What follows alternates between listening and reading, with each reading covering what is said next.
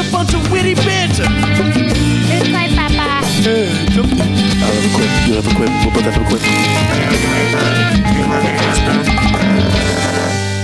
It's just cadals. Pero Pepo. A beep boop beep boop beep. Hello.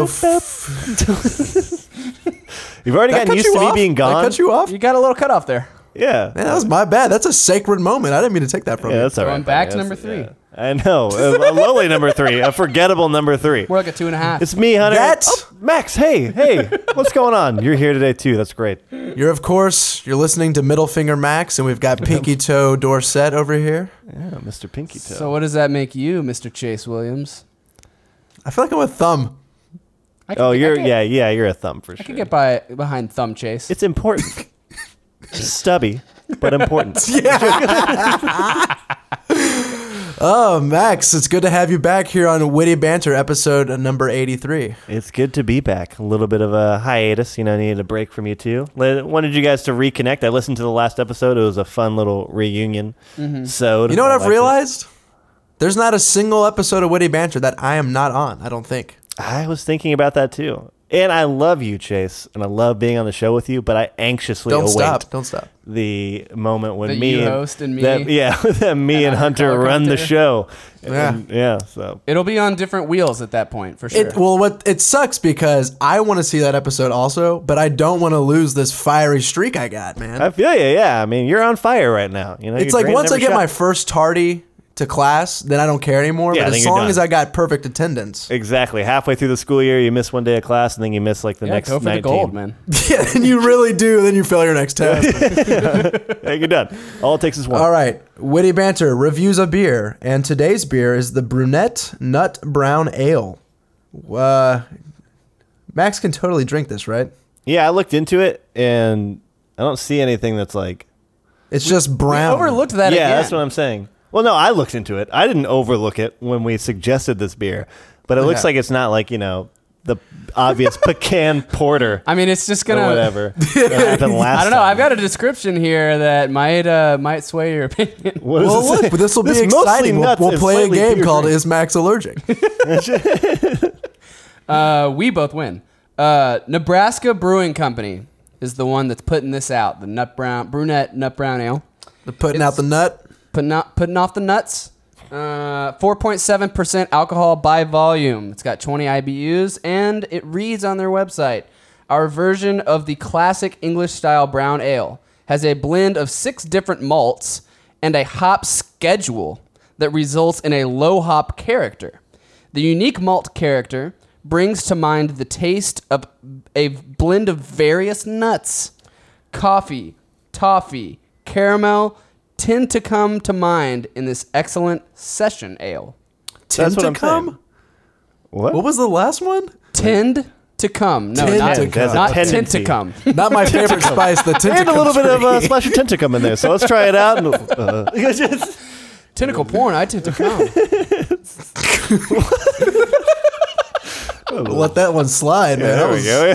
Sorry, That was a this is what came fastball, to man. mind. I don't know. Oh man. I'm not the one But I- hearing stuff. I think I'm good because at no point do I ever like have I ever read any description of this beer that was like infused with or anything. It's very like the tasting notes you're gonna get are nuts. So I think I'm all Only right. 20, but I only guess we'll 20 find out. something IBUs.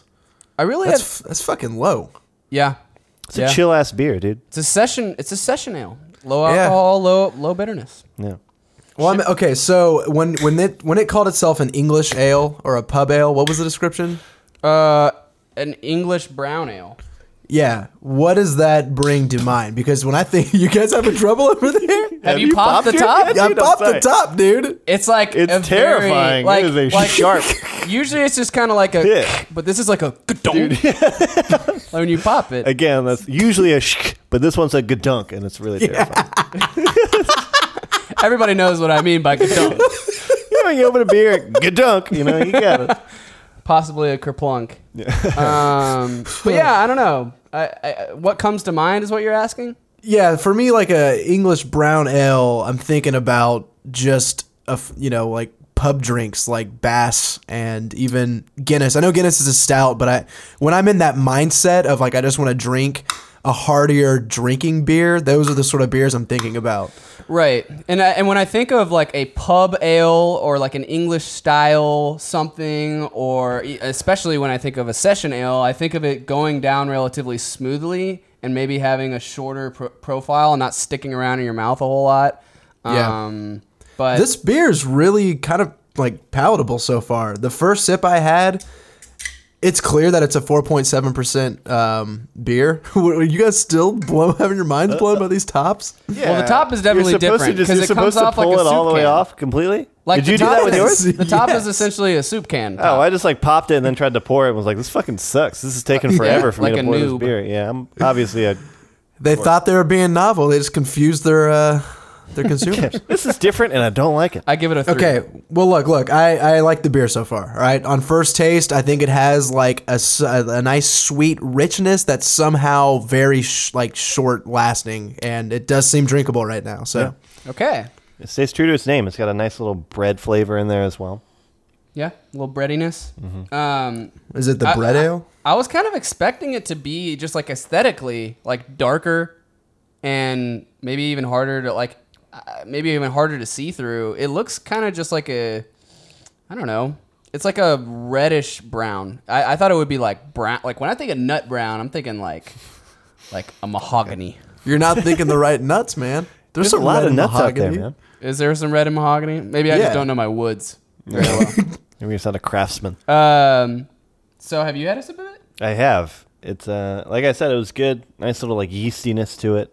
Very very light flavor profile. Doesn't really carry too much weight at all, but it's very good so far. I like it.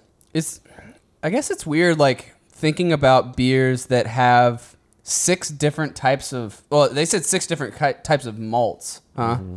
Yeah. But I guess it's just hard for me to ever make out like hop characteristics, even like when it's something that's so like 20 IBUs. I guess I'm so used to just being able to describe more hoppy characteristics and like more bitter beers and stuff and getting it off of that. But I mean, it's nice and malty and bready and yeah, it's doing the job right now. It doesn't have a whole lot of like carbonation to the taste, which Yeah. gives it. Again, I think another that's really key. light Actually, I flavor. think that's key Yeah. to why I I'm liking agree. it so far. I agree. Okay, well, we got to get a bit of news to go through because we missed out on some stories I want to talk about from last week because Okay. Max, you weren't here. We're gonna geek out a little bit. Ooh. So let's bounce on into it. This is Witty Banter. A beep, boop, boop, beep, boop. You get stage fright over there, dude? No, it's been a while since I've been Been a back on. funky I was- episode so far I was trying here. to figure it out. I wasn't sure if I was allowed to beep or not. Beep the top, There it beep, is. beep, beep, boop. Yeah, perfect. It's that easy, dude. You step up to the plate and beep a bit, dude. Just fucking be a man and beep, A little you, a little me, a little him. Let's do it. Do it, yeah. All right, listen. This is from Eurogamer.net, and the title is Street Fighter V sales grind to a halt as community calls for revamp. Basically, Capcom updated its sales figures for Street Fighter V, and they report it has shipped 1.4 million copies of Street Fighter since February, and that was the same exact number they reported back in May.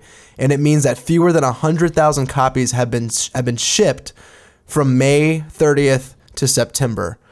And there's more in this story, but I wanted to talk about just that first. This game, does that alarm you? What kind of like a drop off from 1.4 million sold in a couple months to not even a tick?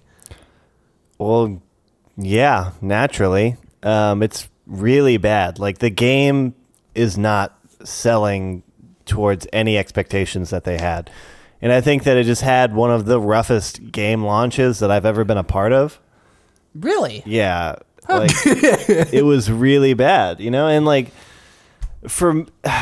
I'm a very niche consumer in the fact that not only do I like pretty much only exclusively play fighting games, I pretty much only play fighting games so I can play them online and try to get better. Right. And in that game, that was like the only thing you could do. Right. Which was cool for me, but everybody else on the planet just felt like it was such an incomplete package. And a lot of people think that it still is an incomplete package. I'm worried about it, dude. I can't imagine with all of the push that they're giving the tournament scene and the essentially professional Street Fighter scene that it's going to die off. But I do think that like they need to do something to re-inspire the community. Does this severely limit what the tournament scene can become, though? That's kind of been the angle I've been trying to think about it this way, is like, what does this mean for us when we've been sitting here trying to get excited about Street Fighter really coming into its own as a mainstream esport? It's like, how is that possible if they don't have a big base of people who play it? Yeah. You know, right now we just, you know what I mean? Like, does that mean they're automatically limited to just the hardcore people who basically watch Street Fighter, you know? Yeah. I mean, it's just a money thing too. Like, I think what's happening is they originally came out with the game with this weird sort of obscure, like, this new Street Fighter is going to be so much different than the old one, and it's going to be so much more like accessible to new players. Okay. But it didn't do anything for new players at all. Like, there was no reason for somebody to Well, get I'm the a new game. player. That's true. That's true. And So maybe, what did it do for you? It gave me a clean slate to start with. You know, I felt like it gave me a level playing field to come in on and begin to learn. So I guess that's not true. I think maybe a new player who's looking to like get behind the competitive scene is definitely in there. But I think that they also wanted people to come in and be able to have fun and play it easily and have it be more of a quote unquote like casual experience. Like a party game almost. Yeah, like more of a party style game. And that was just not there. And when people didn't buy it, I think that they lost out on a lot of money. And I think that they had these kind of big plans to support the game without having to push too much, like, you know, like things that had to be bought. Like they didn't want to push too much DLC that was expensive. So what am I trying to say? I'm trying to say that like they wanted to support the game for free. Exactly. But I think that they couldn't because they didn't sell enough copies. And then what ended up happening is that people like me who did buy the game and love the game now are like being stretched very thin because everything that they come out with now, I'm like super hesitant to purchase. And everything that comes out, despite what I was told at the beginning where it was all going to be free or at least have options of being free, like doesn't seem to be true. And all I'm expecting now is like, okay, I'm going to have to essentially buy this game again next year. So, I mean, I guess my perspective, I'm just thinking, what are they just making promises and not delivering on them? Are they having a bad vision and not executing that vision? Like, what do y'all think is the real reason? And plus, I mean, what is a normal trend of sales for like a lifetime of a normal Street Fighter game? Like, I would have to look at the numbers again, and it's also different because he's got this notebook full of the numbers. He's No, just for got to real. go check it real and quick. charts. But you got to Yeah, think about when dude. Street Fighter 4 came out, it was like a 10-year difference between when Street Fighter 3 came out. So when that came out, everybody was like, what the fuck? And like flipped their lid, and it was super hype, and it sold a shitload because it was such a popular name, and like a lot of things were coming out. And also, they released essentially a new game like almost, if not every year, at least bi-yearly. Mm-hmm. You know, But I there was a mean- new version of it. But that like was most of $60. the sales are going to happen naturally at the beginning when it releases. Mm-hmm. But when you have a game that's like, you know, like Street Fighter 4, like what you said, did it just naturally sort of slowly tail off? And this one just had like a sharp decline after its release? Considering that, yeah, I mean, like they essentially reported almost the same number, like less than 100,000 people. Like everybody went out and bought it day one, and then nobody bought it after that. Like in a sense, I wonder if that's more about the content of the game being good enough. So that's my question, though, right? Now I'm wondering. There's what sucks for Capcom is there's quite a few things that we're able to point to as possibly the reason for the soft sales. Maybe it's a combination of all of them, but one that gets thrown out first is that it was an incomplete game. It was not a complete package. You didn't get your story mode, you didn't get an arcade mode, and so on and so forth that people come to expect from what you guys.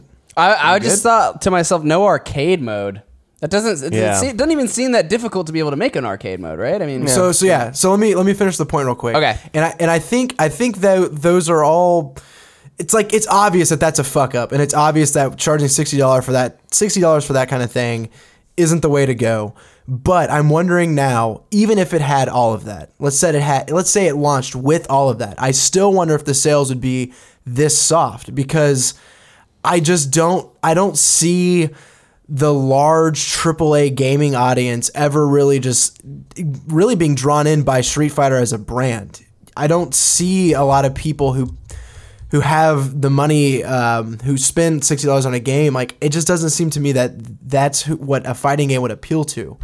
And I do wonder if this would have been a way different story if the game was just $20 and you bought it and at a lower price point, so the expectations were set much differently, and then they kind of foster goodwill through that, and they sell their incredible fighting engine. The game's mechanics are fucking solid, as we see in the tournaments. You know, what do you think about that, Max? Like, well, I think that the one that you want to compare it to mostly is Mortal Kombat, and the fact that Mortal Kombat sold buttloads. Yeah, I was wondering how its peers were AAA performing. numbers. You know what I mean? So if you're trying to compare it to be like a brand, and Street Fighter is supposed to be a comparable brand, Right. to Mortal Kombat. Yeah.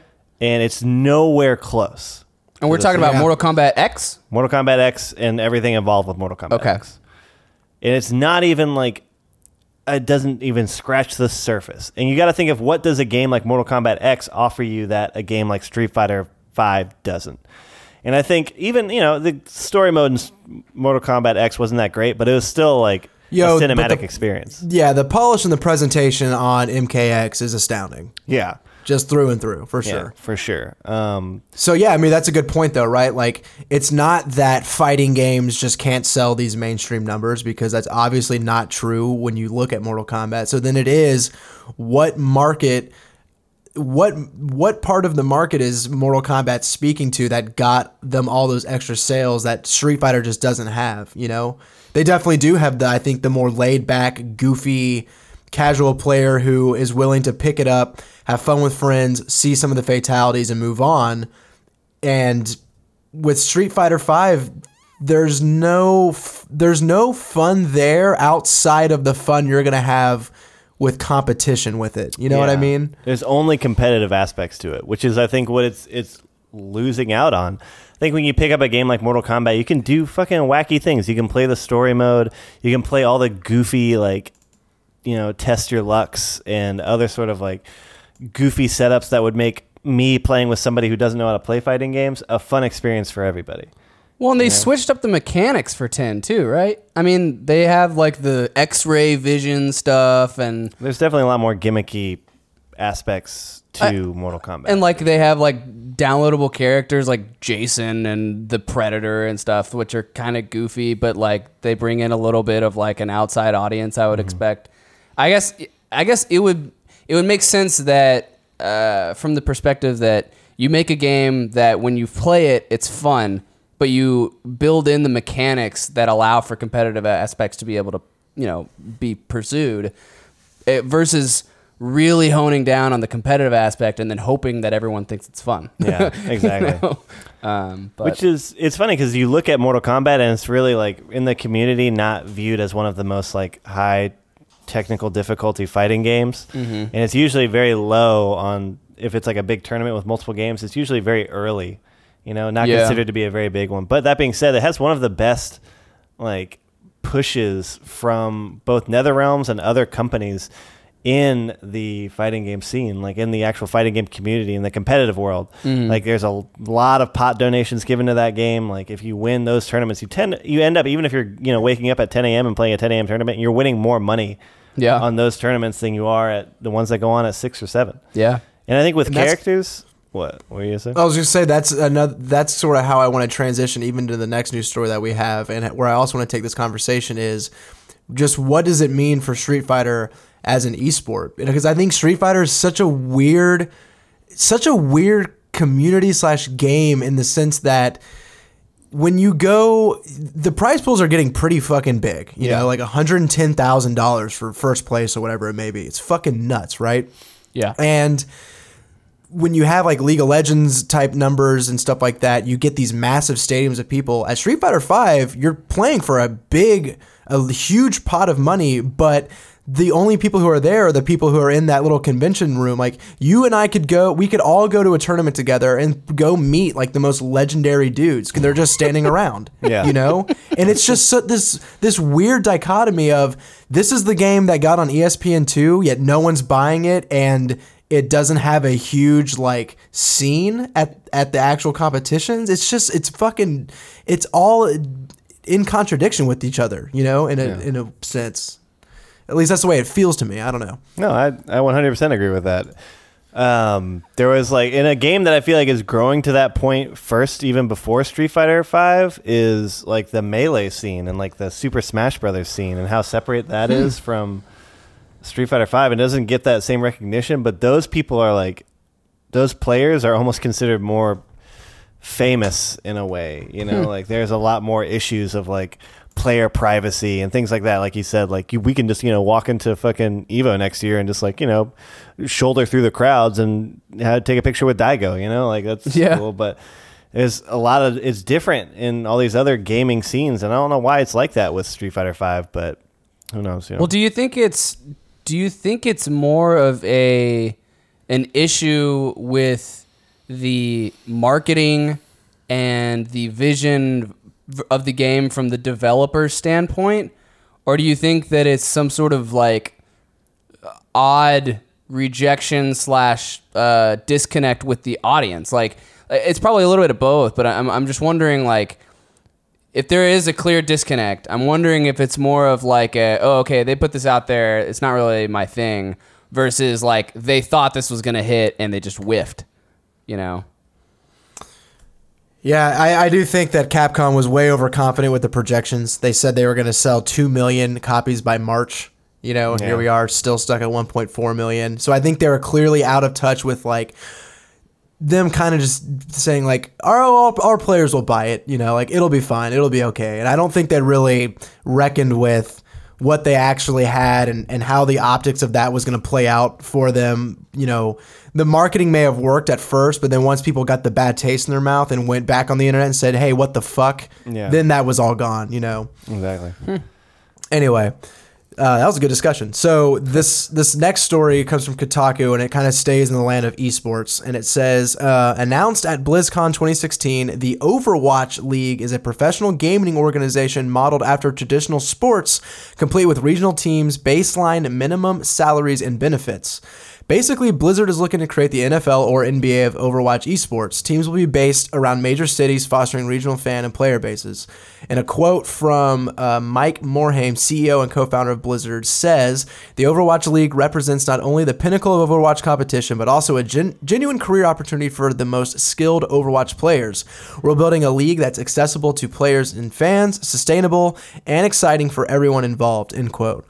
I wanted to bring this one up because we talked in a segment a few episodes ago about what games would actually make good mainstream esports, and I think we all kind of talked about how Overwatch as a first-person shooter, we think that is more hurdles to overcome and as far as the audience that doesn't play games than a game that was a little more static would generate. But we've got Blizzard going in and giving minimum salaries and benefits and actually trying to create like this professional league around it. I've been talking with people around my office who think that by 2020 esports are going to be, you know, bigger than the NBA. And of course, that's just their gut feeling. Who knows if that's actually going to come true or not. But it's interesting seeing people who've been in the gaming industry for a long time be like, dude, esports is about to pop off. And we have companies like Blizzard who are trying to get ahead of the curve and sort of monopolize their own games and stuff like that. Yeah. I mean, saying by 2020 is a bold statement. That's very close. Maybe like 2030. Yeah. I don't think that's as bold as it sounds, to be completely honest. I think that's a totally plausible thing. You know, I think, I mean, when he says bigger than the NBA or looking to create the NFL of Overwatch, whatever, you know, that's a pretty hyperbolic statement, but I think it's more about thinking of it in terms of how much money is being passed and things like that. And then in that case, yeah, maybe not by 2020 that players are being paid salaries of hundreds of millions a year or whatever people like baseball players make. But the fact that they're giving benefits seems more legit than any league and anything that I've seen set up yet. So I thought it was worth bringing to the table. You know, Absolutely. I mean, I think the most interesting part is making them like regional based teams. I think that's the coolest thing ever. Like having a Houston Overwatch team Yeah. is fucking sick. Because honestly, what that does is it makes somebody like me who doesn't play Overwatch at least, catch it on stream and be like, oh, Houston's in this? Yeah. Yeah, fucking go Yeah. Houston. Yeah, I support that guy. Who's he playing? The big monkey? Yeah, I like that guy to win. That guy's awesome. Exactly, I think yeah. that's super sick. And I think that's like, it's definitely going to be a tough thing to do at the beginning. It's definitely going to be like almost kind of a deficit to just say, hey, these are going to be the major cities that, they probably have the biggest scenes and like, you want to try to get onto that team. It's going to be kind of an awkward start. But once that kind of gets rolling and once people do start feeling the sort of like hometown vibe and associate that with esports, that's like not all sports is, but that's like 75% of like sport love. That's what I was going to say. That is like mostly sport love is loving your hometown or where you live or where you are. Yeah, it's like it's the tribalism effect. But and like I think those are the biggest hurdles that sports like tennis and golf are going to have in being able to draw like large numbers of like legitimate support, because you don't have like that home team like woo woo, like this is what we're supposed to root for kind of thing. And I was thinking about it. I think that's a great point. I think that'll give it a lot of legitimacy, and a lot of people who like wouldn't care about it otherwise would be like, oh yeah, cool. So like this is my city doing the thing, and but I was also thinking about it from the business standpoint of Blizzard, where how much of this is them trying to be like generous and be like, oh, like we want to set up something that benefits everybody, and then how much of it is them thinking like, if we can make a legitimacy around this and we're like the forefront leaders, then that boosts us to like a next level stratosphere as a game developer, I think maybe that was the point I was trying to make, and I didn't even know it earlier when I was talking about these things potentially popping up as early as 2020. Because to me, what it shows is it shows Blizzard seeing the potential of esports and being like, we have to fucking do this, and we got to do it now, and we got to be ahead of the curve, and we got to be the ones controlling our brand and getting the profits and the benefits from it, and seeing that as a sign of their possible explosion to come. Yeah. Mm-hmm. Because I agree with you. I think it's definitely them trying to be like, we want to stay in control of our games and things like that. And if they're going to make all of this money, then the money should be going to us because it's our game. And who knows if they get generous or stingy with benefits and salaries. But I still think the fact that they're going to be paying professional player, have some sort of program where you can get fucking benefits, or a salary. Like, I think that's a fucking amazing starting point. You know? Yeah, absolutely. I was going to ask real quick before we move, like, I think one of the biggest things that people enjoy about sports is that you can tune in and out at your leisure. Do you feel like that same casual, like, oh, I'll check in on what's going on in the game, and then I'll talk to my friend over here, and then I'll tune back in. Do you think it's a little different with e-games where, like, you kind of have to be focused on what's going on in order to really be, like, following and, like, enjoying what's going on in the game?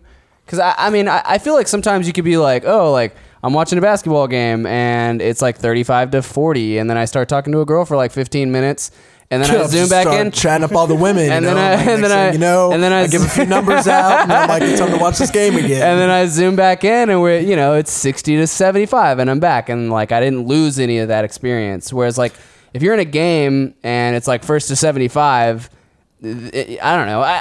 I'm just wondering. I think there are plenty of games that do offer lulls for a player to tune out in, and then even with first-person shooter games like Overwatch, I think they're at more of a disadvantage. But there are game modes where there's visual language on the screen, like it could be a capture the flag, and one player, one team has 4, the other has 1, or it's like a zone control type game, and you're seeing like a tug of war going on up red and blue on the top of the screen. Right. You'll be able to. There's different. Yeah, because I think it's comes down the different same ways. thing. Like, there's always going to be, at least in a game like Overwatch, there's going to be a score. Yeah, You that know, you can just that you can dip in on. And if you miss something, it's the same that as like, oh, you missed that fucking sick headshot or whatever. It's the same as like, dude, earlier fucking LeBron like got tackled by 3 dudes and like threw the ball Fadeaway from half jumper, court and it was jump, sick. swish. Like, it's just something like that. So you want to stick around for those moments, but you don't necessarily have to. So I think it offers a lot of freedom. I'm excited for it. I can't wait to see how this turns out. All right, couple more short little news stories to round us out here. This one comes from IGN, and it reads, Quentin Tarantino confirms his 10th film will be his last. Oh, okay. It reads, after suggesting as much in the past, Pulp Fiction and Kill Bill director Quentin Tarantino has announced that he will indeed retire after making his 10th film. And there's a quote from him that says, drop the mic, boom, tell everybody, match that shit. And that's what he said after giving the news. I would have totally thought he had more than 10 already. He's had his hands in a few films, but I think like purely directed films. Hey, The Protector was produced by Quentin Tarantino, man. Yeah. The Protector. Yeah, it's an awesome Protector? martial arts film. My baby. You know, and the article mentions other things that he does, like he's working on a historical nonfiction project that could be a book or a documentary or a podcast, he says, and he's also looking at maybe turning The Hateful Eight into like a stage play. Like he's got other creative endeavors, but I think when it comes to his mainland films, he's going to end it out at 10. Yeah, I think that's, I think it's okay. It sucks to like know, like I would almost like to like, because I'm not necessarily waiting around for like the next Quentin Tarantino film, but when one pops up, I'm like, You wanna okay. watch it. Oh yeah, I will schedule around it. That's what I'm saying, yeah. Absolutely, but I don't think it's schedule the last around hear it. from him. Nothing on Friday this time. Well, and so like his first movie was what? Pulp Fiction? No, his very first was Reservoir Dogs, right? Reservoir Dogs? No, it was Jackie Brown. Jackie Brown, yeah. Okay, I don't even know what that is. And that was what, like early 90s? Maybe late 80s. So he's been around almost 30 years, if not over 30 years. And I guess that just is a tribute to the fact that, I mean, he's not putting out movies like left and right, like Spielberg and freaking Michael Bay and shit. So like Michael Bay and Steven Spielberg, the quintessential directors. no, of our I just time. mean like they're putting them out. They're putting out product, man. People can consume their shit left and right. Yeah, there's always Quentin something. And so, like, Tarantino's- whenever he puts his out, people are like, "Oh gosh, it's Quentin Tarantino. We gotta watch." Oh it." gosh, Quentin Tarantino's like George R.R. Martin, except if all of his movies were in a series. He just sat there for 30 years waiting for the end of it. Do we know anything about what like plans he has for the movie at all? No, I mean something. No, I'm sure he'll I was be in gonna it. try to- Because I hope that whatever he does ends up being a spectacle in a big way. Like honestly, I think if he had stopped at Django, then everybody would be like, "Damn, that dude's like fucking list is just perfect." But I haven't seen That Crazy Eight or whatever. the I haven't Hateful seen Eight. The Hateful Eight either. Yeah, but I just like wasn't attracted I to wasn't it. drawn to it, man. Not that I didn't think it looked bad. It was almost like if it wasn't directed by Quentin Tarantino, I'd be like, yeah, I'll go check out. That looks like a cool movie. The biggest draw away for me was Samuel L. Jackson's lead role in it.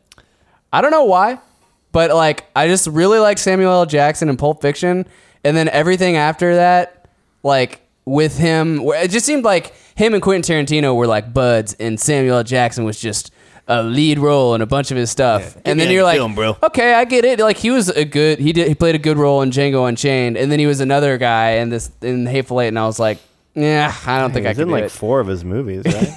Yeah, I don't know. That was just me, but Yeah, but I just hope that the next one doesn't kind of have that same feel to it. I want it to be like a big and very different. Like I don't think it should be a Western. Do you think he could do sci-fi? I wouldn't want him to. Yeah, I don't think I would either. Yeah. Yeah, I think if he went hard sci-fi, it would be. I don't think he could do If he it. did hard sci-fi one before his last one, like I still want his last one to feel very true Quentin Tarantino style. I wouldn't mind him experimenting with sci-fi. I want him to produce. Yeah, I mean, a like sci-fi. everybody was like 1950s robots. Like he could do something that was cool. Yeah, that'd be yeah, he He's could Quentin shake it up Tarantino. for sure. Yeah, He's the king of cool. he is a good- Okay. This one also from IGN. We got some more IGN articles coming for you. And it says Apple granted patent for bendable, foldable iPhone design. And I just want to quickly mention this because when I saw this, I thought it was really cool. And it says Apple's been granted a patent for a bendable and or foldable iPhone design. Patently, Apple spotted the patent win for the Cupertino company, and the patent includes what appears to be a clamshell design, but with much more flexibility in how the device bends. So patents get filed all the time. It never really means that product's actually going to see the light of day. But I just like right now, dude, I want a phone that's tiny. Yeah. You know, like if my iPhone could fucking flip up into a sleek little clamshell, I would be all over that shit, man.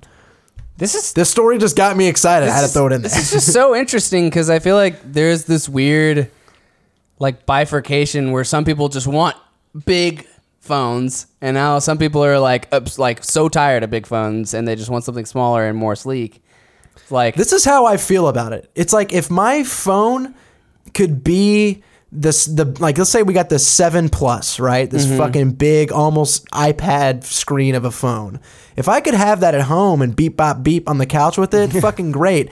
But if like this little bitty call receiver just popped out and I could throw it in like my tiny pocket and take it with me for a night, that would be great. Because dude, I hate having to shove all this crap into my pockets and my jeans are tight. I'm like walking around, I feel constricted. Man. I wear skinny jeans. There's plenty of times when I've been trying to like answer the phone while driving, and then you're just like, oh fuck, like it's like a 5-minute process getting that phone out of my pocket, you know?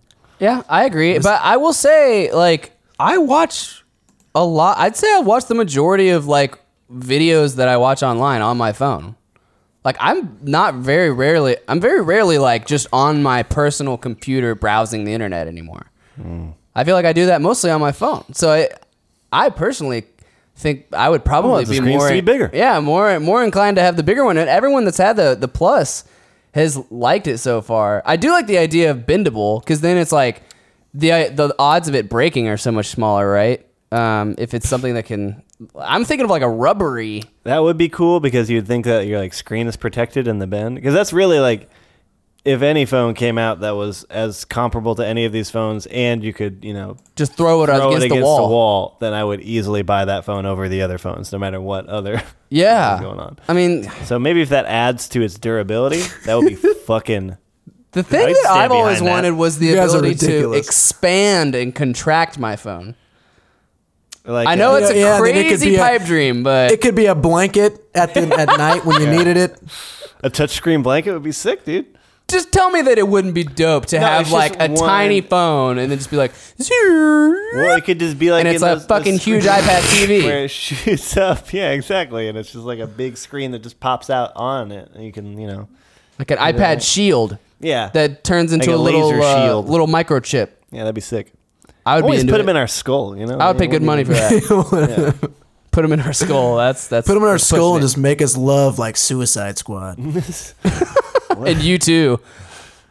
Yeah, so those are the two like touchstones of poisoning the well.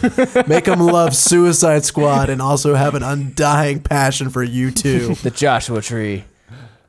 All right, last story. Funimation gets Dragon Ball Super is working on English dub. From IGN, Funimation and Toei Animation announced the Dragon Ball Super English dub is in production. Funimation will start simulcasting the newest episode of Dragon Ball Super this weekend, which was like a week ago. Though Funimation didn't say when we can expect the dub, Funimation is adding the English subtitled episodes of Dragon Ball Super to its library at 10 p.m. So it's already there if you're listening to this. Oh, cool. Dragon Ball Super, of course, the latest series in Dragon Ball, and I think the guy who originally created it, I forget his name. Akira Toriyama? Yes, thank you. He's been working on it, and a lot of people, like the big anime dorks who I follow on Twitter, like who watch it, love it. It's supposed to be really good, and it's finally on its way to getting its English dub, so we will be able to watch a new saga of Dragon Ball, dude. I think it's gonna be cool. It's so funny, man. Dragon Ball Z and Dragon Ball are just... I've never watched them without the dubs before, and I tried watching Super, and it was like... I watched like 10 episodes of it, and it was good, but this exactly what I was thinking was just like, okay, I'm going to wait for the dub, because that's how I prefer to watch that show. And it's not like that. It's like a handful, like maybe 5 animes I watch with a dub, and the rest are just like strictly non-dub, because usually the dubs fucking suck. But just something about Dragon Ball that I need. Well, I need a dub. I think that's what it is you can. It's whether or not it's a good dub, because Goku's voice is fucking amazing. The guy nails Goku's voice. Sean, whatever the fuck his name is. Schimmel. Yeah. And like that is Goku for me.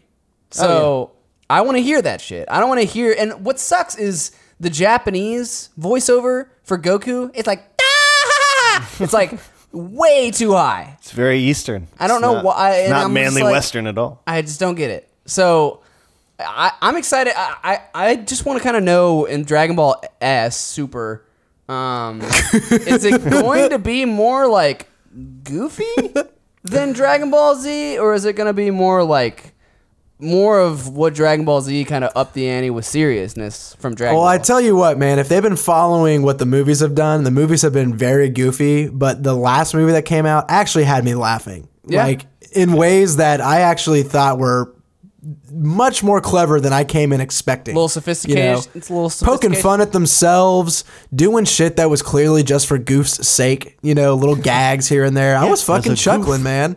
I feel like I kind of need that at this point. Like as somebody, Just guys.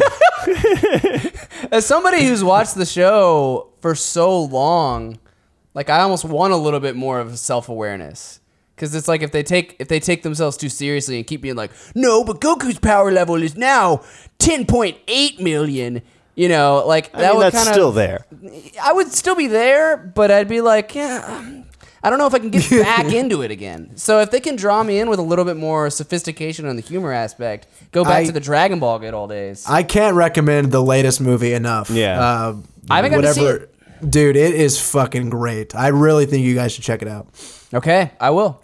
That is the news. Let's go to halftime and come back. If you want to follow the show once the mics have turned off, follow us on Twitter and Instagram at Witty Banter Show. Also, like our Facebook page at facebook.com/wittybanterpodcast and help the show get discovered by leaving a review on iTunes. And finally, steer the conversation by sending a question to wittybantershow@gmail.com or suggest a beer for us to review by going to our website, wittybantershow.com. That's enough plugs. Let's get back to the show.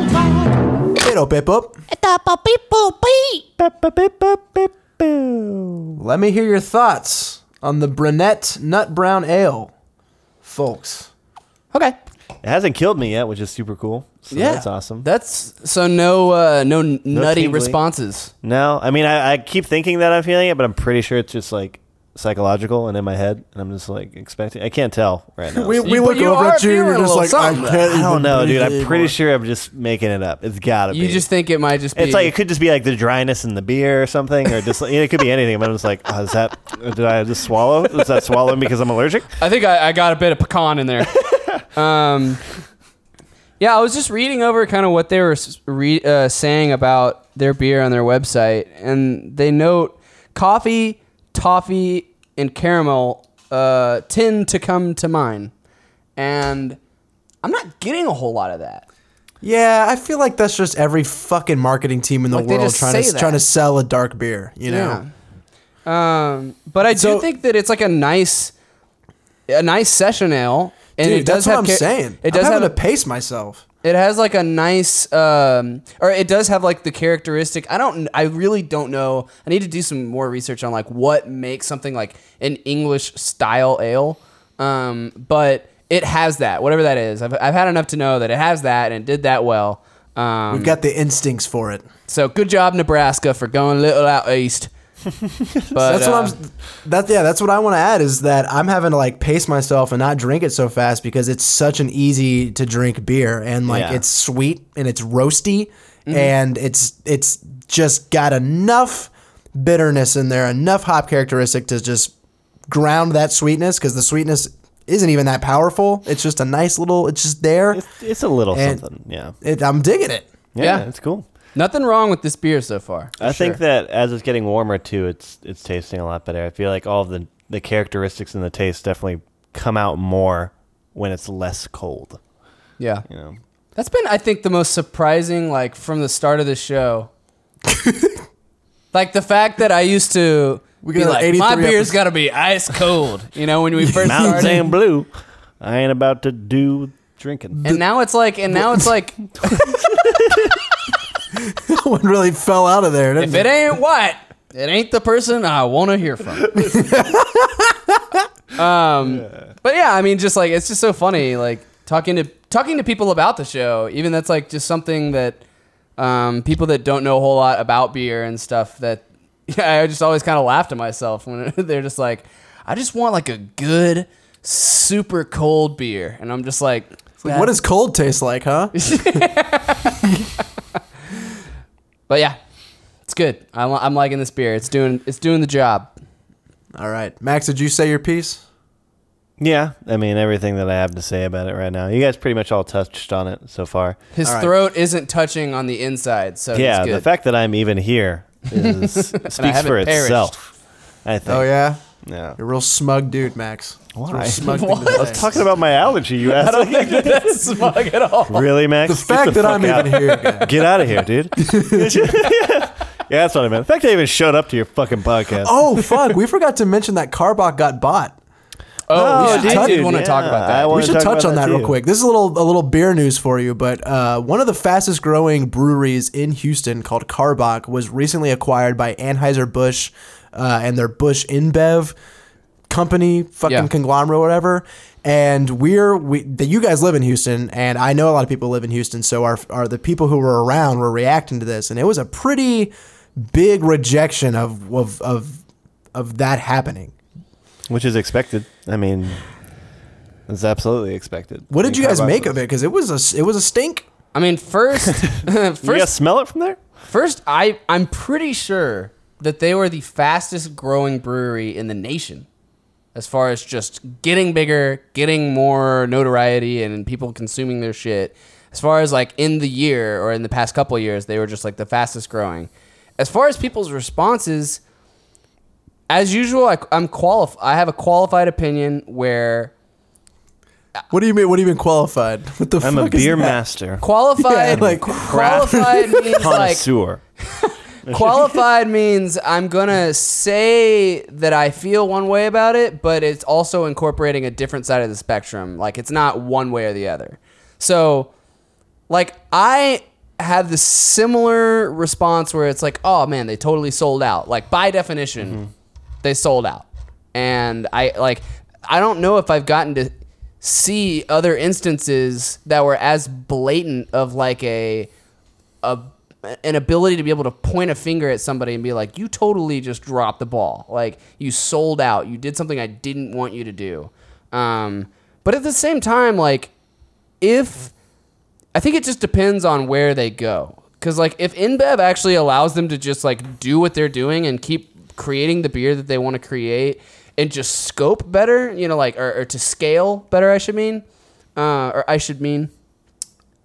don't have a problem with it as much. I do think it's still not as preferable as just organically growing your brewery, but I do. I mean, yeah, it's like people have like a little bit of.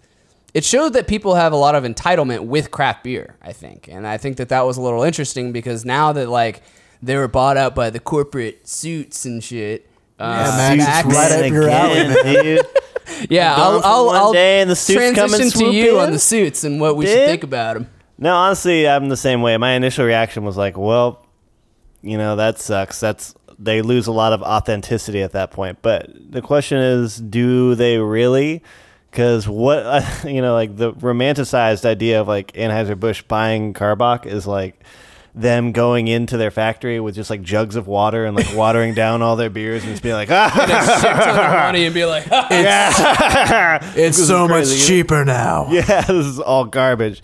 But, it might just also be that they want a piece of the money that's coming in from Carbach and think that Carbach is, growing. right. So they Well- want to be the people receiving all of the income from that, I mean, it's probably a great business move on the part of InBev, but it's just like as a consumer, like people that like craft beers and actively pursue that are craft beer enthusiasts. It's just like annoying watching these people who are pretty much the opposite end of the scale come in and try and horn in and be like a part of the culture because they're almost the exact opposite culture where it's like we're just gonna get beer out and we don't care like necessarily that like trying new things out and I don't know. Yeah. I thought the reaction just showed how much people care about that brewery, because you don't get that kind of reaction if people don't give a shit about what you're doing. You know, Right. like when some random ass business makes a sleazy business move, no one knows because no one gives a shit. But Yeah. when a lot of people, when Karbach means something to a great big community, and it's in a move like that happens, that was the reaction. You know, that to me it just showed how much stake people felt in that brand and how much it mattered to them. And they got to be very careful in how they present themselves going forward and mending whatever wounds they created, because fuck, there were businesses like dropping their product, you know, and straight up protesting, voting with their wallets, you know. So But do you think that's fair, though, is what I would ask. Is like, do you think that that's an overreaction and like a sense of entitlement that they might not actually like deserve to have over that? I think the guys who work at the brewery day in and day out are probably getting a lot of unnecessary flack. It wasn't their decision. Yeah. I also I agree with the sentiment of it being a shitty sellout move. That doesn't feel good. It doesn't sit well. You guys looked like you just took a paycheck because you did. Mm-hmm. And no one likes, especially a place like Houston that's got so many working class people in it. You know, Mm-hmm. it just doesn't look good. Like, it doesn't feel good. And we asked, we kind of had two answers in our single podcast that we did with a bunch of breweries, and we asked them, what does craft beer mean to you? And some people just talked about the process, and other people were strictly like, if you're owned by these companies, you are not craft beer, you know? So just like the discussion with independent music or whatever it may be, the same Yeah. thing comes up. So people have their own definitions and such, and I think it definitely stinks in a lot of different ways for people who are near it, you know? Right. Yeah. All right, let's move on to our segment. We are going to do a get to know your banners. Oh. Hey, my name is- Hey. Oh no, Oh, you no, go my first. bad. What's I your seen you in- favorite? I'm Wait, sorry. you don't What think- was that? Get to know your banners. And the question I have for you guys today is, what was a time in class where you had to hold your laugh the hardest? Where you were just like about to fucking burst, but you can't laugh. And so it just fuels that cycle of it's funnier now because you shouldn't be laughing at it. You just want to think about fucking anything else. And you're in a quiet hall just bouncing around and fucking giggling. People are like looking at you. If you're like me, you're getting sweaty, you know? Yeah. So it's like in school that we're talking about. Yeah. Yeah. Or, you know, I feel like any inappropriate time to be laughing, you know? Anytime that you shouldn't just be giggling. You know? Okay, because I have a really good one that I shouldn't have been giggling at, but it wasn't in class. Well, let's hear it, man. Okay, so I will try and shorten the story. There's a lot of aspects, but I went to Amsterdam, and I tried magic mushrooms that were completely legal in Amsterdam. When I did them. And it's funny I because am not like, a criminal. Yeah. And let me preface that I am not a criminal, in fact. But it's so weird because like you go to the shop and you're just buying shrooms, and they have like You know, I think what you mean to say is you're buying drugs. Yeah. You know, like you just Criminalizing. Like, "What's up? Yeah. You can have these. and like they have names and like different aspects of the drug with like 5 stars to euphoria and all this shit. So I just bought the Mexicana, which is like euphoric, and you just laugh a lot and giggle a lot. I decided to not go with the Dragon Slayer, which was level 4 out of 5. Yeah, that seems pretty intense. And everybody I was with was taking the Dragon Slayer, and I was like, I'm gonna take it easy. I just want to laugh. I don't really want to get that messed up. We think it's gonna kick in. We had eaten before, and you're not supposed to, so it took a long time to kick in. And like, I almost thought it just wasn't gonna kick in. And by the time it started kicking in, I was in line for the Anne Frank Museum. Oh my god. So it started like really like peaking as I'm entering the Anne Frank Museum. And it's funny too because like I wasn't just like set off by nothing. Like I was just walking and trying to be as sober and like take it all in as possible. But I was with like a really goofy like Asian friend of mine, and he just like had this super goofy. He took a Dragon Slayer and just had this super goofy like serious look on his face. One would say he had been slayed. Yeah, he Like a walking he meme, had officially essentially. been slayed, and I was just like. It was horrible because I was like I had to laugh. That's what I'm saying. It's horrible. You're like in a prison of laughter. It's the weirdest dichotomy. I had to laugh and I was giggling, Yeah. but I was watching like horrific Holocaust scenes. And I just felt like the biggest shithead in the world. So, Dude, and that's everyone around me was kind of like, no. "Is this guy fucking serious?" You know, like That's- I don't know. But that was definitely the most inopportune time for me to be laughing, and I could not like I was inebriated, and so it did not help. So, yeah. Yeah, I mean, mine's not as intense as that one, and the worst part about it is that it was a group text between the three of us. Oh, okay. But the problem is, I was just talking with Chase about this like 2 or 3 days ago. That it kills me because I've been through like 2 or 3 phones since that I can't go back and check what we were laughing about. But something you two were bantering about. Okay. Was like destroying me in the middle of my geology class, which is like a textbook, like PowerPoint, 95-year-old fucking curmudgeon on the fucking front explaining about the most boring subject ever in the most silent classroom you could ever be in. I remember I would always sit in the back so I could, text and chill. And I just started losing it. And it was one of those very gradual processes. Was it about of like, DBZ? I don't know. It was a long okay. time ago. Oh, it was a long time ago. I mean, not a long time ago, but like a year and a half. okay. I thought you were saying the other day because we were discussing some goofy DBZ shit. No. It was longer than that. But it was such a slow build to where I was like giggling and thinking you're going to get a quick laugh out and like, it's no big deal. Like everybody can go back to their lives. And you just like get the laugh out and then you're just like, Your put mind phone runs down. away with it, dude. Yeah, you try to regroup and you just like you start and you're like, all right, let me get back to task. And you're just like cheesing super hard. You're like, oh my God. Like, you're just like still laughing and just like trying, not doing everything you can to not think about what is going on. It just looks like you're holding in a huge fart almost because you're like you're shuffling. fighting yourself, Yeah, You're like, dude, you're fucking shifting around, you're shuffling, you're like looking around nervously. And it got to a point where I just had to fucking get up and leave the classroom like in like a hurry. Like I didn't even put my shit in my backpack. I like grabbed stuff and held it in my hands with my open bag and walked out of the room and laughed the entire way out and went outside, gave a big, hearty, juicy laugh and realized like I can't stop go back laughing. to class. And I just straight went home because I didn't want to. I couldn't go back to class because I was laughing so hard, dude. I literally couldn't. I'm like, I feel accomplished. Like we made you laugh so hard that you had to leave. I had I actually remember you telling us about this now. Like after I it remember happened. being outside of class and be like, everybody shut the fuck up because I can't go to fucking class right now, dude.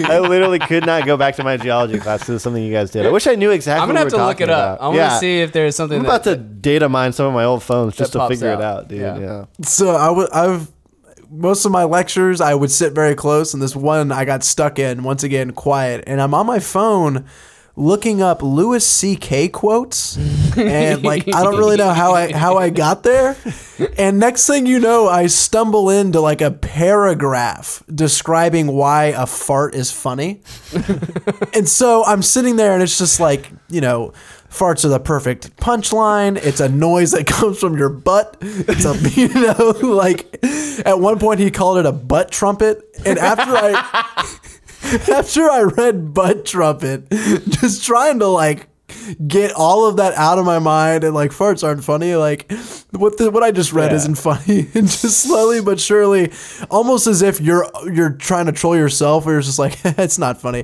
Butt trumpet. And then you just like keep going again. Oh my gosh. Those are good times. Oh man, for real. All right. I enjoyed those. Let's see if we've got mail. It's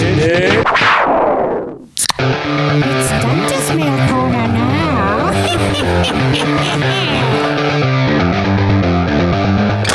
What do you got? How do you guys feel on the mail? We don't have any mail. I'm gonna do say we? we don't have mail. If you had to put it on a 50-50, anyone taking the bet? No, I know we have one outside of Denter Horset. Oh, outside of Dunter. I almost thought that Dunter didn't mail in. Are you saying Dunter doesn't matter, Max?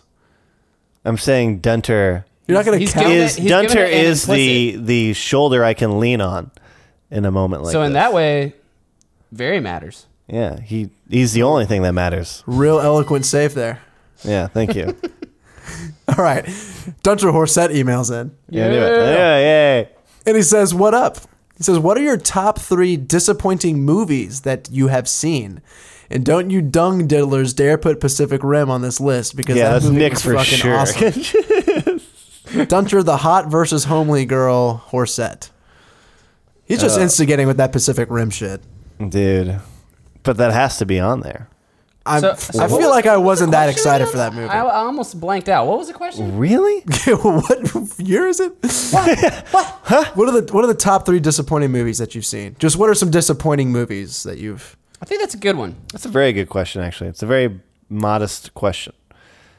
And I have to say, we're saying disappointing, yeah, right? movies that you had high expectations for. Because I feel like there's This is right up your disappointing, alley, and Hunter. then there's like movies that like everyone thinks is good, and you're like, this is garbage.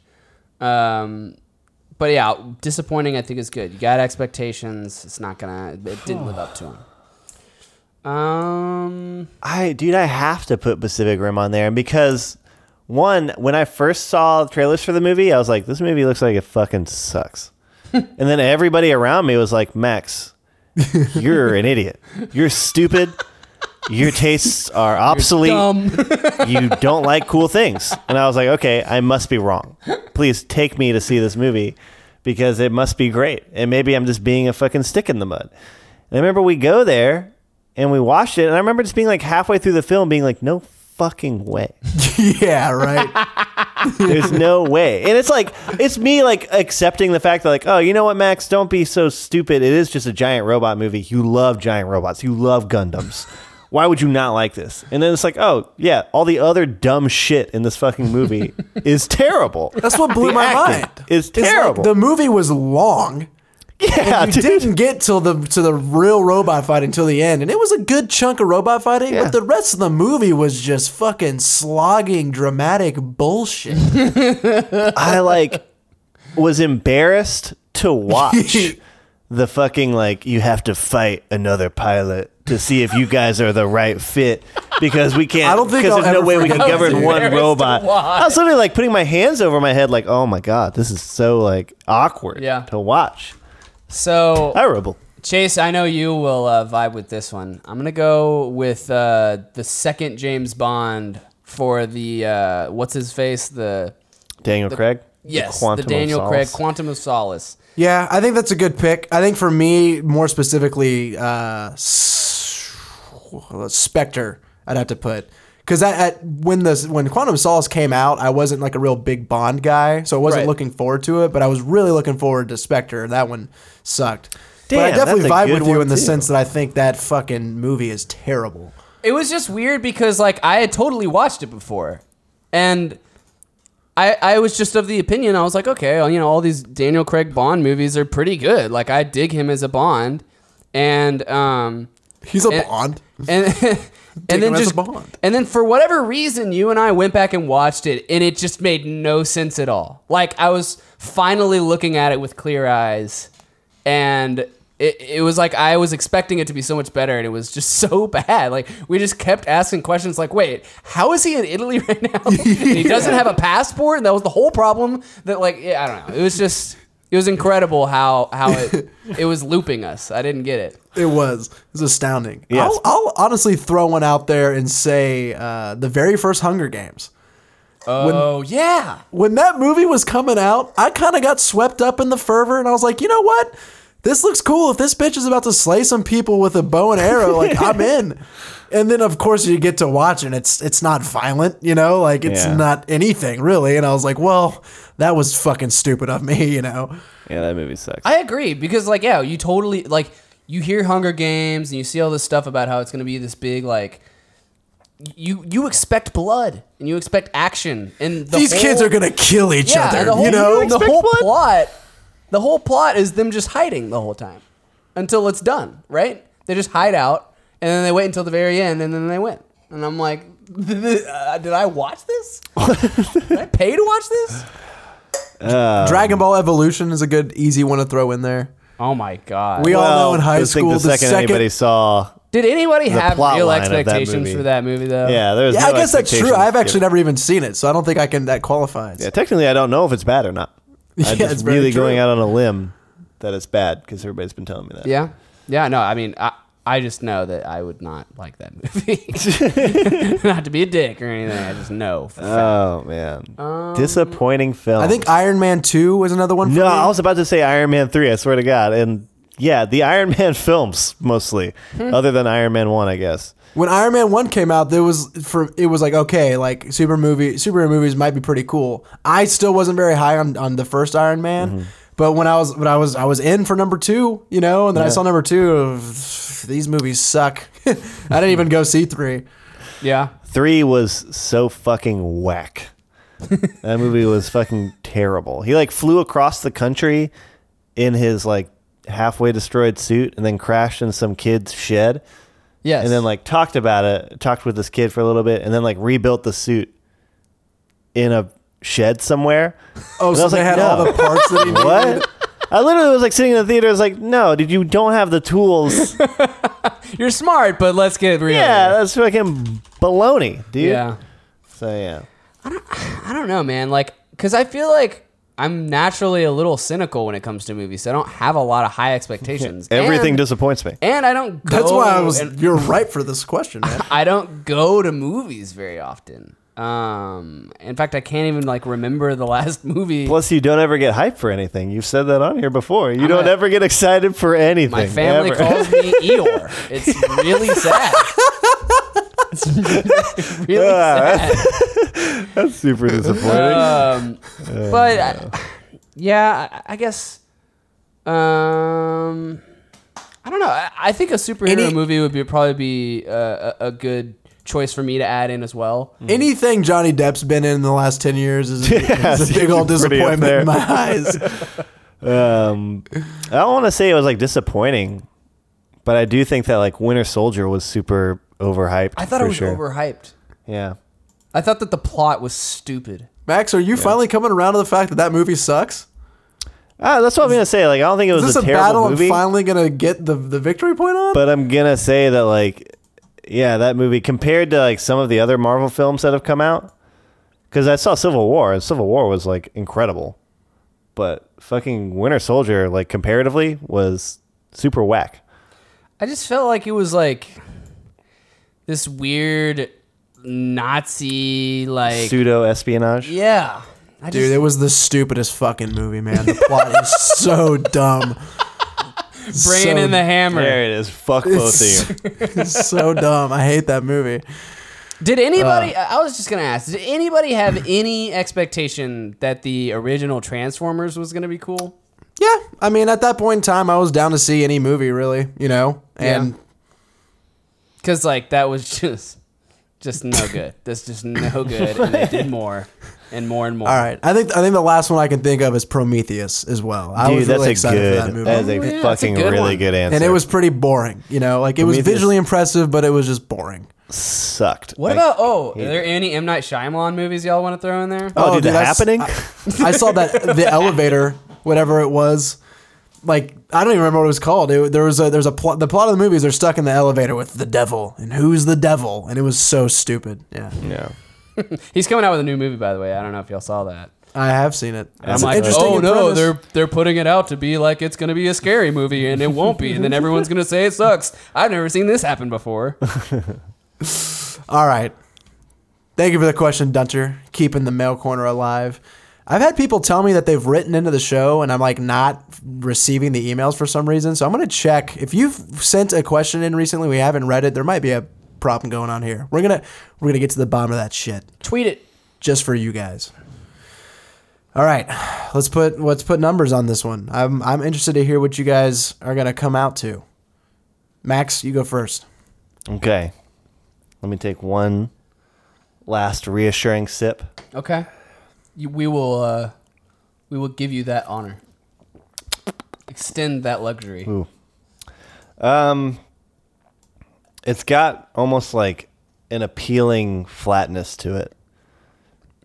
It's almost desirable in that sense. It's like very, I say drinkable. It's like a sexy lot. boringness, you know? Like, Yeah, really, really, you know. never gotten enough of this just desire for bland. It doesn't overextend itself. It's not trying to impress you with like a dinner of like shit you've never heard of. It's just cooking you that meal you know. Oh, you like macaroni really and well. cheese? No, you haven't Check had my this macaroni and shit out. cheese.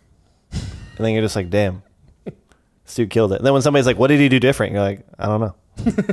I don't need to know. Yeah. He did it right. But I do, I mean, like the breadiness is really nice. That sweetness is very subdued, but it's definitely there.